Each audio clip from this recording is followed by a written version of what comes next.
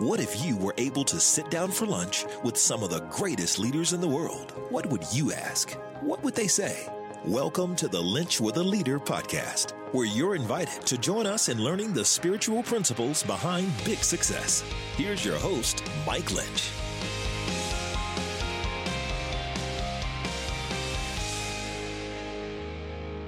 Welcome to episode 111 of the Lynch with a Leader podcast, where we sit down with some of America's greatest leaders and find out how they have learned to lead with their faith out in front. If I've never met you before, my name is Mike Lynch, and it is my honor to be on this leadership journey with you as we're all seeking to be the leaders that we were created to be in the space and the place that God has put us. Well, I am so honored you took time out of your crazy schedule to jump on with us today. Today, you get to meet a guy that a year ago didn't even know. But over the course of this past year, I've been able to spend some time with him on this podcast and also spend some time being a guest on his podcast. His name is Pastor Rusty George. He leads an incredible church of over 6,000 people every weekend in Southern California. He hosts the popular Leading Simple with Rusty George podcast. So good, so practical, so on point. He's got a brand new book out called After Amen, talking about his leadership journey, not just in life, but in prayer, and how prayer is a part of all of our lives if we let it be. But even more than that, Rusty's just a good guy. So nice. So kind. You can tell how much he loves his family, how much he loves his church. And boy, you can tell. You can spend 5 minutes with Rusty and learn he's a great leader. I think you are going to really get something out of this. So I know that many of you take notes in your Remarkable or on your iPad, or maybe you thumb them in your phone or write them on a piece of paper. Ever how you're taking notes today, make sure you've got something out to write with, because this is going to be one that you're going to want to keep what you learn. So I want you to pull up a chair and I want you to listen in to my conversation with Pastor Rusty George. Well, Rusty, it is an honor to have you on this episode of Lynch with a Leader. Thanks so much for joining me. Well, thank you for letting me be on the show. I feel like I'm a long-time listener, first-time caller. So it's great to be here. Which shows you don't have enough to do. That's what that would show. So here you are, pastoring a phenomenal church out in California. But that's not where you grew up. California isn't home for you. Take everybody back to your roots and where you came from. Yeah, so I grew up in outside of Wichita, Kansas, and I had a great upbringing there. My parents started taking me to church when I was young. Fell in love with ministry, and had kind of a great experience with a youth pastor there, which led me to a Bible college in Missouri, Ozark Christian College, and then that led me to a church when I graduated in Lexington, Kentucky. So that's for those who are sports fans, that is the home of Big Blue Nation, the Wildcats, and the sun rises and sets on Wildcat basketball. So I loved it because I'm a huge sports guy, and my wife and I had a great run there for about 9 years. And then we got this call from this church out in Valencia, California, which is just north of Los Angeles. And, when you're from the Midwest, California is a place you visit, not a place you live. Right. And so I thought, there's no way we're doing that. But I said what all pastors say, and that is, I'll pray about it. And that was apparently the wrong thing to do, because now we've been out here 17 years. So it's beginning to feel like home. You actually did pray about it. And then I actually did. That's right. So my people out here still think I have a Southern accent because of my time in Kentucky. My wife and I can still say y'all with the best of them, but we still eat a lot of Chick-fil-A, and we're loving it out here, even though we are far from home. I love that. What was it? So now, man, you've been leading, you said 17 years out there, leading one of America's greatest churches. What did your parents put in you that you today, their deposits they put in when you were a little boy, growing up in Wichita and growing up in Oklahoma, they didn't think a lot about it. They were raising you right. What were some deposits they made into you as a young man you are living out today? Wow, that's a great question. I don't think anybody's ever asked me that before. I think of two things. One, they were first generation Christians. They did not grow up in a Christian home, but they were each on their second marriage when they met each other. And I came along and they realized, hey, we're over our skis on this one. So let's go to church. And they just dove all in. They didn't know any different. So we were there Sunday morning, Sunday night, Wednesday night, and it was non-negotiable. Even though I played basketball, if practice was on Wednesday night, I missed practice. If games were, at a time when there was a church event, I missed the game. It was just, I learned quickly that church was the most important thing. Mm. And though there were things that weren't perfect about my home church, it was that repetition that really, really impacted me. And, all sports guys know it's all about muscle memory, right? That's right. It's about the perfect practice makes the perfect outing. So it was just that constantly being in church. It was non-negotiable that mattered. The second thing was the consistency of my dad. My dad never missed dinner. He was home every night, and there were jobs he was offered where he could have traveled more, would have been more pay, but he turned them down, and he did not miss a baseball game of mine or a basketball game. He was home every night for dinner. He was not what I would consider to be, the spiritual giant. He wasn't leading us in Bible studies and prayer time and all that, but it was his consistency that taught me so much. And then even playing sports, even though he was a football guy, I wasn't really built for football, unless I was a wide receiver, I guess. But it was more about basketball and baseball for me. And so he flexed towards that, and he would learn it. He would watch it with me. We'd play catch in the backyard. And then anything I started, I didn't have to do forever, but I couldn't quit. So it was just that discipline. We're going to stick this out, and this is who we are. And those are traits that I still pull from. I love that, because I think as parents, and you're a parent now, as parents, we're making deposits daily. We're parenting for the long term, but really living for the short term. But those things, boy, that consistency of being somewhere 17 years, when it would be much easier to have been there 7 and bagged it and headed somewhere else when things got tough. But yet that consistency your parents taught you, that is a really big thing. When did the pastor bug bite you? When did that call, that tap go on your shoulder that this is the pathway that was for you? Well, I'm a bit of a strange case in that one because it happened young. Second grade is the earliest I can think of. Because I enjoyed going into the adult service and watching our lead pastor preach. He was so good. He was such a wordsmith and a master storyteller. And I remember he would always close his sermon with some tearjerker of a story, right? And I'd see my dad take his glasses off and wipe his eyes, and just almost the theatrics of it made me just compelled by that. And I thought, boy, I think I could do that. I think I'd want to do that. And, just growing up, I was a storyteller as a kid, and, my mom would always read stories and all. So it's just that storytelling idea caught my attention. And then when I got, in a junior high and high school, I had great youth pastors that gave me opportunities to teach, even in elementary school kids, and nursing homes. We'd go and work the nursing home circuit on Sunday afternoons. And it was just working out a lot of that, discovering there's a giftedness here I really should pursue. That is so good. So you get into college, graduate, and you said you moved to Lexington. And while you were there, you met a very influential person in your life, Mike Breaux. And I remember, I've never met him, heard about him a million times. He's got like the Krzyzewski coaching tree. He's got a tree of guys. What was it he modeled for you as a young pastor? Because I think in every industry, there are those guys everybody wants to play for, everybody wants to work for. What was it that Mike did that so affected you that makes you good today? Up until that point, every pastor I knew had an air of perfection. They wore a suit, they carried a 50-pound Bible, they preached perfectly, and they were great, and I respect that. Breaux came in as the reluctant leader.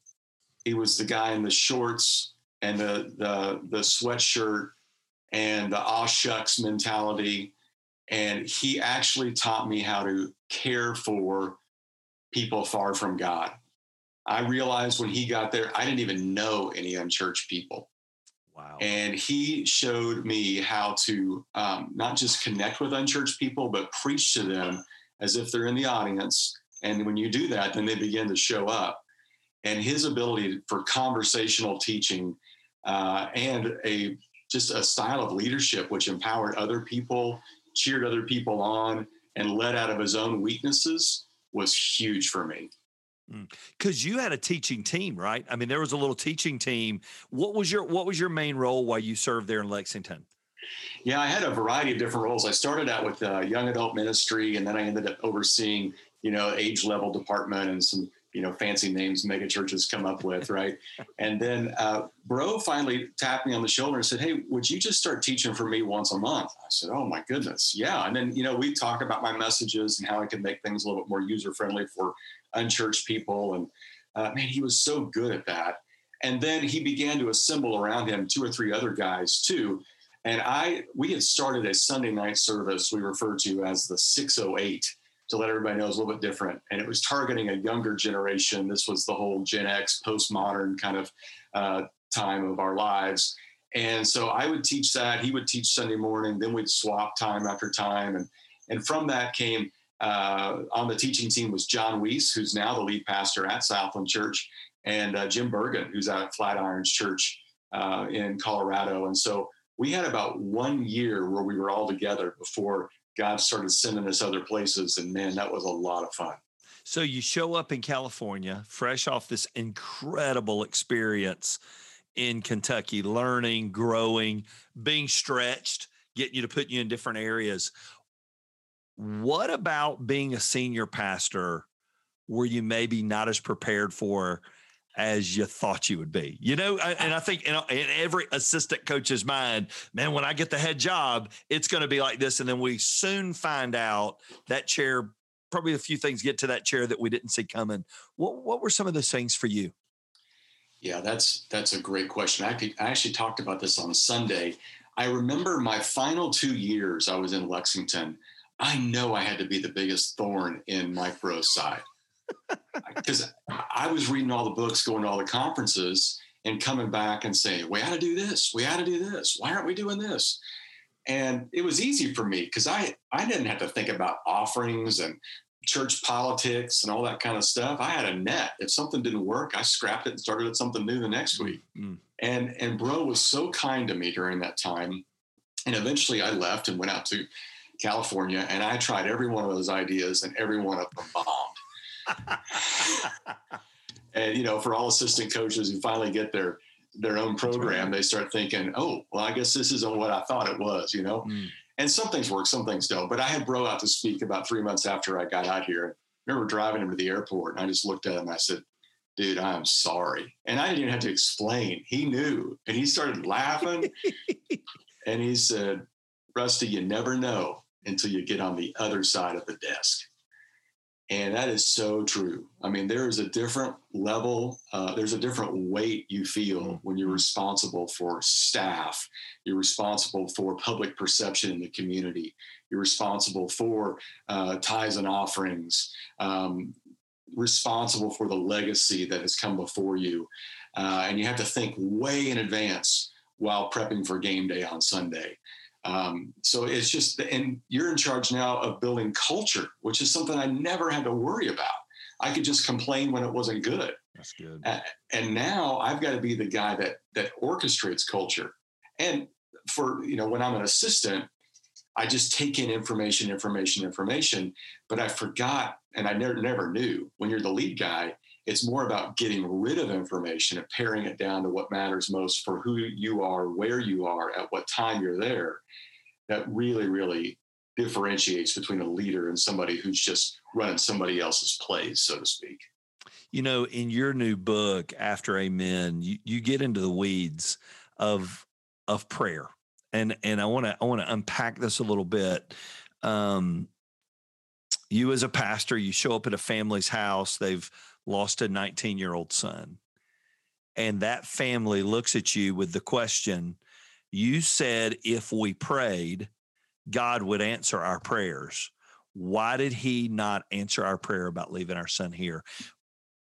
What's the hardest part of that? So I want to get into that truth, but also as a pastor, to give everybody a little idea of what you deal with, what's that like when that family asks you that question? What are the hard parts of that? The hard part is you feel like you have to be God's attorney. That you have to stand up for him and make sense of what he's chosen to do. And I always think back to a great piece of wisdom I got from actually the pastor who was before Mike Rowe, a guy who planted the church. He was there 40 years. He's gone on to be with Jesus. His name was Wayne Smith. And Wayne told me the story of a horrible accident that happened out in Kentucky where a teenage girl was driving to school, went off the road and was killed. And he showed up at their house with the cops to tell the parents. And he walked that family through the whole thing. And like a year later, the family said to him, Wayne, you know what I appreciate about you that day? He said, what's that? He said, you never told us why. And I think the tendency for a lot of us is to try to explain what God has done, give some kind of theological answer, give some kind of reason. And there's just some things that have no answer. There's just no reason why that we can understand on this side of the desk, right, to use that metaphor.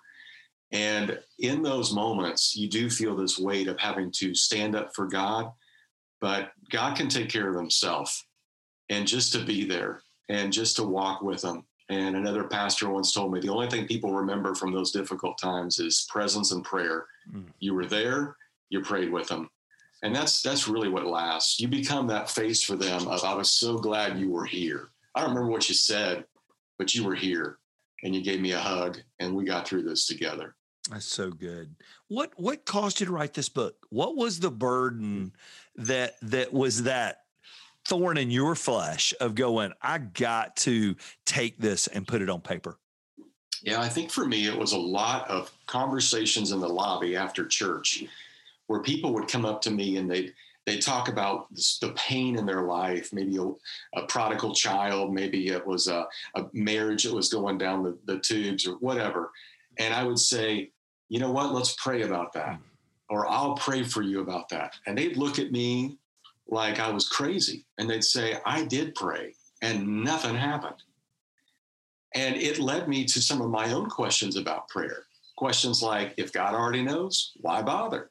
Am I really going to change God's mind? I mean, then you get into all the deep theology of it all. And, what does he do? What's predestined? What's not? All those kind of things. But, at the end of the day, we have people that are in our congregations and even pastors in their study wondering, did God hear me? Is God waiting on me to do something? And so I decided to start looking at the life of Jesus. And when people would come up to him and ask him questions, because these were, in essence, a prayer. Will you heal me? Will you heal my family member? Will you fix this? Will you bring them back from the dead? Whatever it is. And Jesus' answers were never just yes or no. Oh, that's right. Oftentimes they were accompanied with something to do. Go and show yourself to the priest. Go fill up these 6 water jars. Wash your eyes off from the mud I just put on your face, And I began to discover that while Jesus taught us how to pray and told us we should pray, he taught us a lot more about what we should do after we pray. And sometimes the answer to our prayer lies in what we do after we pray. And most of us we send a text and we wait for God to respond and we see the 3 little dots and we think maybe, and then nothing. And we think, well, I must be doing it wrong.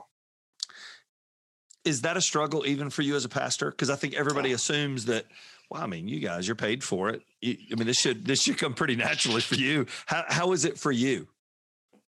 Oh, yes, it is. Because you find yourself, you're praying for your church to grow. You're praying to have an influence in the community. And then you hear nothing. You put together months of preparation for a project, or you plan 6 months for Easter and COVID cancels it. And you think, wait a second, God, this was supposed to be a good thing.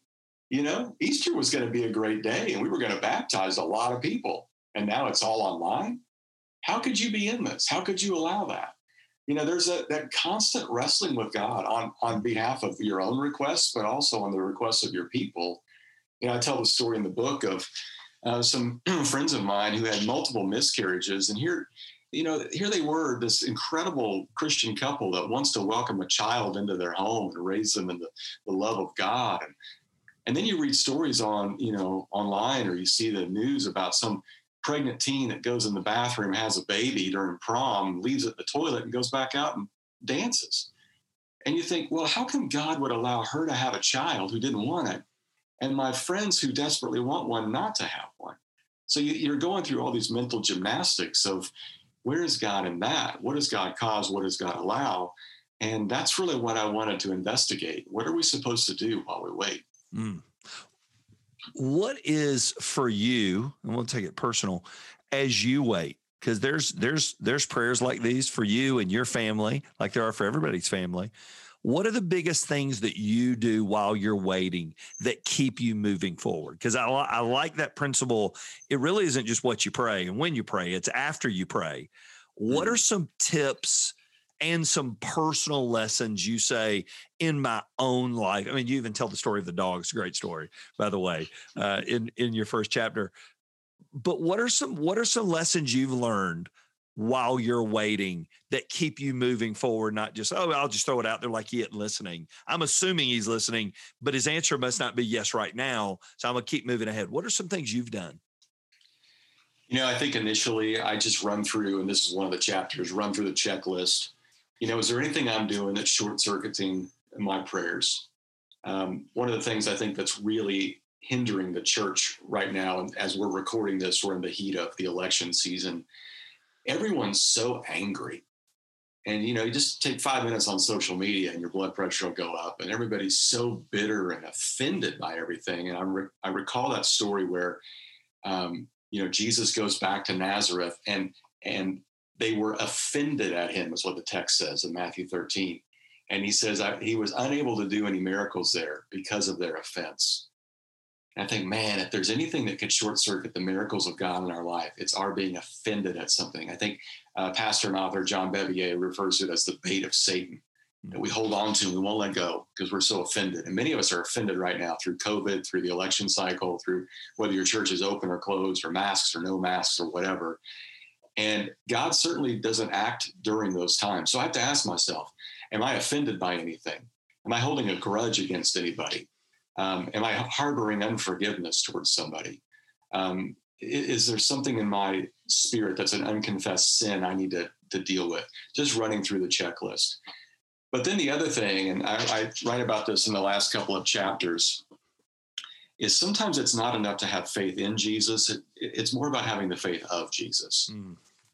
And I remember my first trip to Israel, and they take us out to the Garden of Gethsemane. And we're in this garden and we're seeing where Jesus prayed. And this is where he's crying out to God, saying, if there's another way, if there's another way. And you look across the Kidron Valley and you can literally see into the city of Jerusalem where the soldiers would have been gathering, where you would have heard the swords clanking together and the torches being lit. Jesus is literally seeing the answer to his prayer is no while he's praying it. And yet he still has faith in his Father. I think that is just so compelling for us because we all assume if God has not answered us, then I must not be passionate enough or I must not be perfect enough. And here's Jesus, who's so passionate, he's sweating drops of blood, and he's perfect, and yet God still says no. And Jesus goes ahead because he trusts his Father. And sometimes for me, it's just a matter of, I don't know why, but I'm going to have the faith of Jesus, even though I don't understand why this is happening. That is a fantastic point. The faith in Jesus, but really what we need is the faith of Jesus.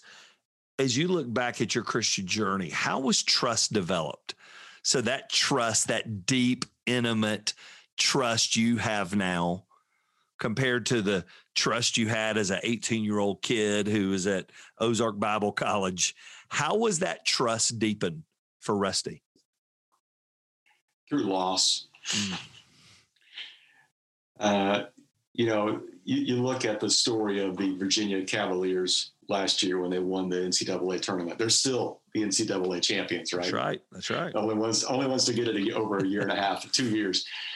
They lost the year before. They're the laughing stock of the NCAA tournament because they're the first 1 seed to lose to a 16 seed. And then they come back and they win. What they learned through that loss. And I think everybody who's on, who's listening to this podcast and who's in the sports world knows that you learn so much more through your losses than your victories. And I think for us, it was the losses of trying to get a building and every door was closed. It was the losses of close friends moving away and we had to trust in God rather than our friends. It was the losses of people that I thought were our financial saviors in our church getting mad and leaving, and God still provided. It was the losses of staff members who either had moral failures or one, in fact, took his life. And I thought, this is the darkest day and I have no idea what's going to happen next. And God walked us through that time. It's those kind of times. And even through COVID, a lot of churches are really, really struggling right now. A lot of Christians are really struggling right now. Where's God in all this? And why is he allowing this? This will be the thing that we hearken back on and say, I learned how to trust during that time, rather than I gave up on my faith during that time. And I think for me, the trust thing, though I'm not fully there, I am where I am today through the loss that I've experienced. I think about that great leader, Sam Chand. I don't know if you've read Leadership Pain, the book. We only grow to the threshold of our pain. And I remember the last time he and I were together, I said, what's the greatest pain you've ever experienced? And this was his answer, the one I'm currently in. So I may have torn my knee up before, but if my tooth's hurting, that's the greatest pain I've ever experienced, whatever my current one is. But what we learn is, and I love that principle, we learn to trust. And God is always in the process of getting us to trust. You used a quote in the book from Beth Moore. What if God withholds our desires from us because he knows those desires might cost us?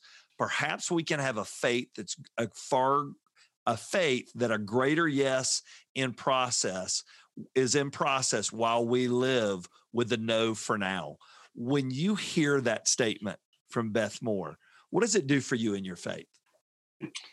Well, I think of a couple things. I think of Garth Brooks. Some of God's greatest gifts are unanswered prayers. I mean, that's almost so in a hymnal. Man. Yeah, it is. I 100% agree. But I also think about just a practical story that played out in our lives, and I tell about this in the book. When I first got to our church, we were still meeting in a movie theater, and we started looking for land. And they had already been looking for land before I even got there. And every piece of property they looked at, they were told, no, wasn't zoned for a church. And then I kind of picked up where they left off. And we went through about 2 years of no's. And one day we got a no on a building we were trying to get. They said, no, it's not zoned for a church. And I don't know why, because this is kind of out of my character. I just looked at this city official and I said, if not there, then where? Because you keep telling us no. And I don't know why. He looked at me and said, well, come to think of it, there is a piece of property that's been rezoned.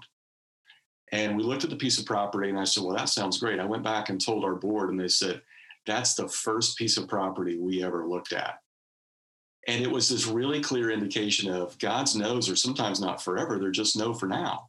And if they had gotten that at the time, they wouldn't have been ready for it. They didn't have the base for it. They didn't know their lead guy was about to leave, all these different things. But it was like right idea, wrong time. And I think for a lot of us, we take the no personally.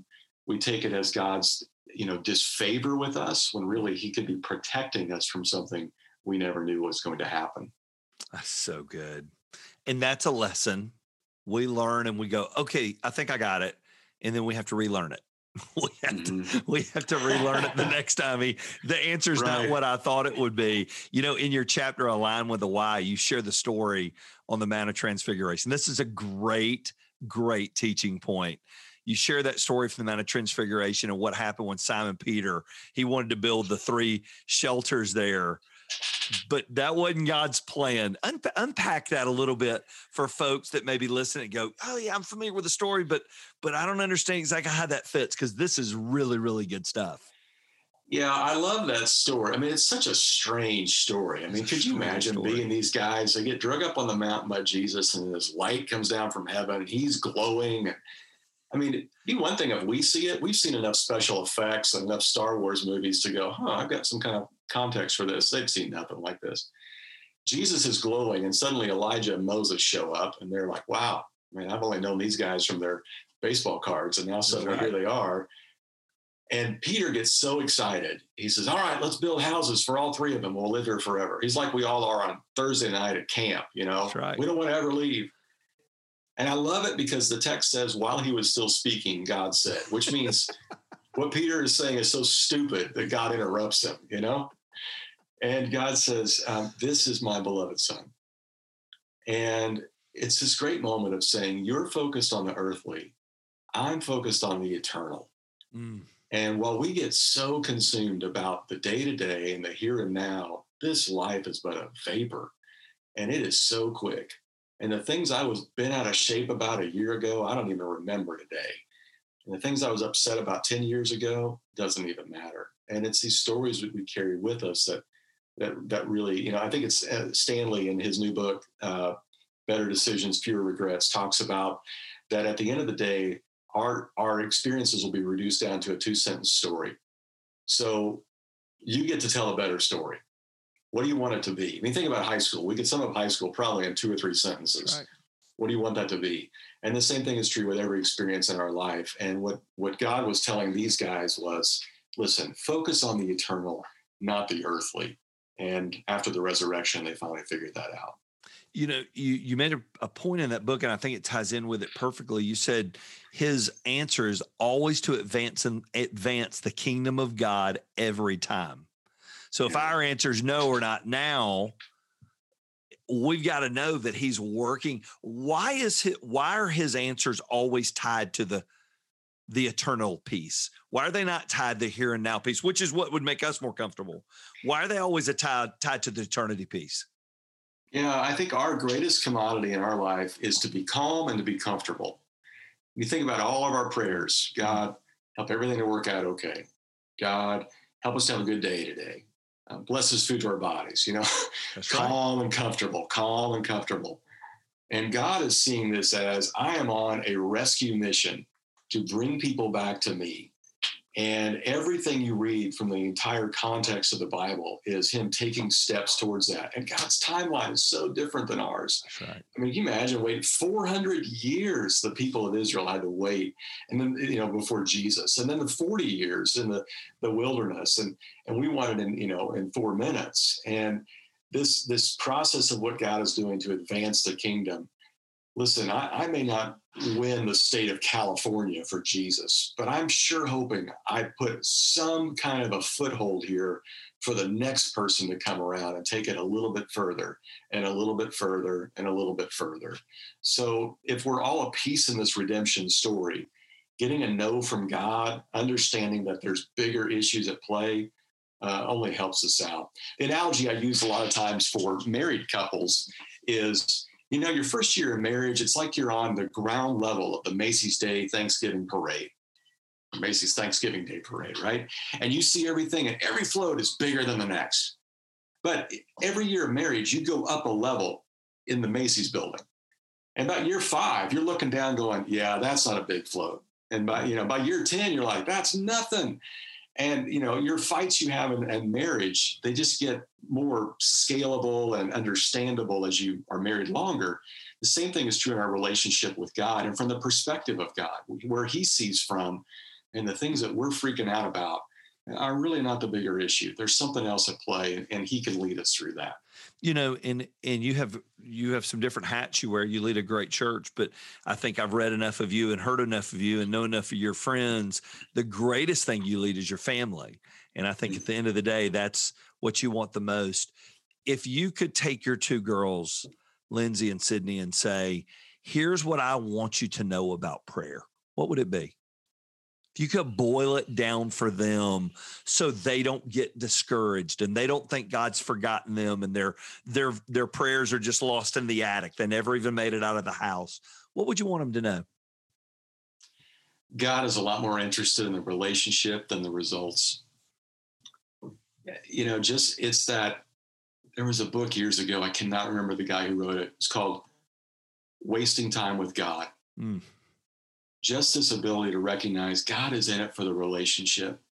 He sings over you when you sleep.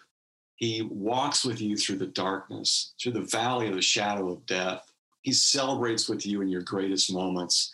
It's not just a genie in a bottle. It's not just a list of requests. And if you're good enough, then maybe. He's there to talk with all the time. It's a relationship to walk through. I think that's the big thing, that God is with you. God is for you. He is pursuing you, and he is relentless, I think is the way Eugene Peterson used to say it. And that's the relationship. That's what matters most, more than just this vending machine of God. And what you do so well, Rusty, in the book is unpacking not only a truth and a principle of one of your principles that you teach, but tying in a biblical truth from it. And you do a really great job from the life of Jesus in that. And one of them that you took out was John the Baptist. And it probably, of all the stories in the New Testament, is one not everybody knows. People know of John the Baptist. He was Jesus' cousin. He baptized Jesus. They don't know how John the Baptist ended. And you use this, and I read it, and it's probably one of the things I've talked to people about with doubt more than anything else. So John the Baptist, at the end of his day, and he asked Jesus the question, are you the one, but the night before he's beheaded, or should I look for another? Jesus' response to him was interesting. Unpack Jesus' response and why it matters to us in the formation of prayer. Yeah, I mean, you think about this guy, he spent his life preparing the way for the Lord. And Jesus leaves him in a prison to eventually be beheaded. And John sends word, are you really the one? Because I'm stuck here in prison. You're on the speaking tour right now, and I'm stuck here in prison. And Jesus just reminds him of the things that have been done, the things that he has seen, and the things that were prophesied that have come to fulfill. Even though Jesus doesn't fix his problem, he reminds him of what is clear and what is true. And that in the end at the end of John the Baptist's life, that was enough to know that his life was not for nothing. He prepared the way for the Lord. And sometimes things don't work out the way we had planned them to, but God is still in this, even if it's not the way we expected. You talk about too, and we'll wrap up with this question, always do the next right thing. One of the best things we can do is the next right thing when we're not getting the answer we want. That's just sort of a hanging chad, right? What is how do we know what the next right thing is? And why is that so important to our spiritual development? Yeah, I think I draw from the theological film Frozen 2, where Olaf sings about doing the next right thing. The thing that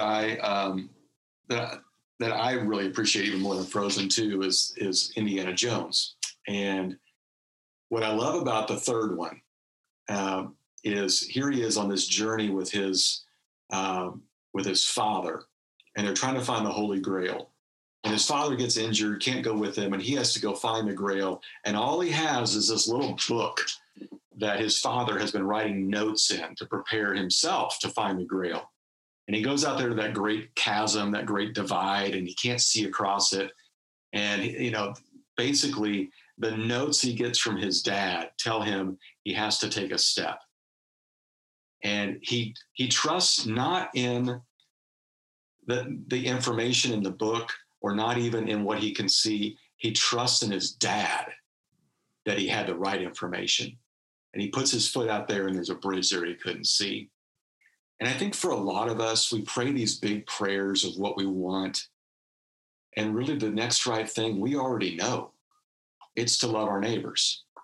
It's to reconcile with somebody we've been at odds with. It's to apologize. It's to ask forgiveness. It's, in my case, you pray all week, but you still got to stand up and preach a sermon on Sunday. It's to go visit that person in the hospital. Whatever it is, there are good things to do next that oftentimes we put aside because we assume that there's a bigger thing out there I should wait on God to do, when he's really waiting on us to get back to, in the words of Vince Lombardi, the blocking and tackling, right, the X's and O's. And that's when you begin to find where the wins come from. So there'll be a day that we will all close our eyes here. We'll finish this life up, and you won't be Pastor Rusty anymore. You won't be daddy. You won't be husband. You will be one of his children. And I, there's a lot of questions of what heaven exactly will be like, but I have a feeling we will all have very intimate conversations with Jesus while we're there. He sits down with you and says, Rusty, how do you feel like you connected with me while you lived on earth? What do you pray that our life here helps answer for you there? What would you say? What do you hope you're able to tell him?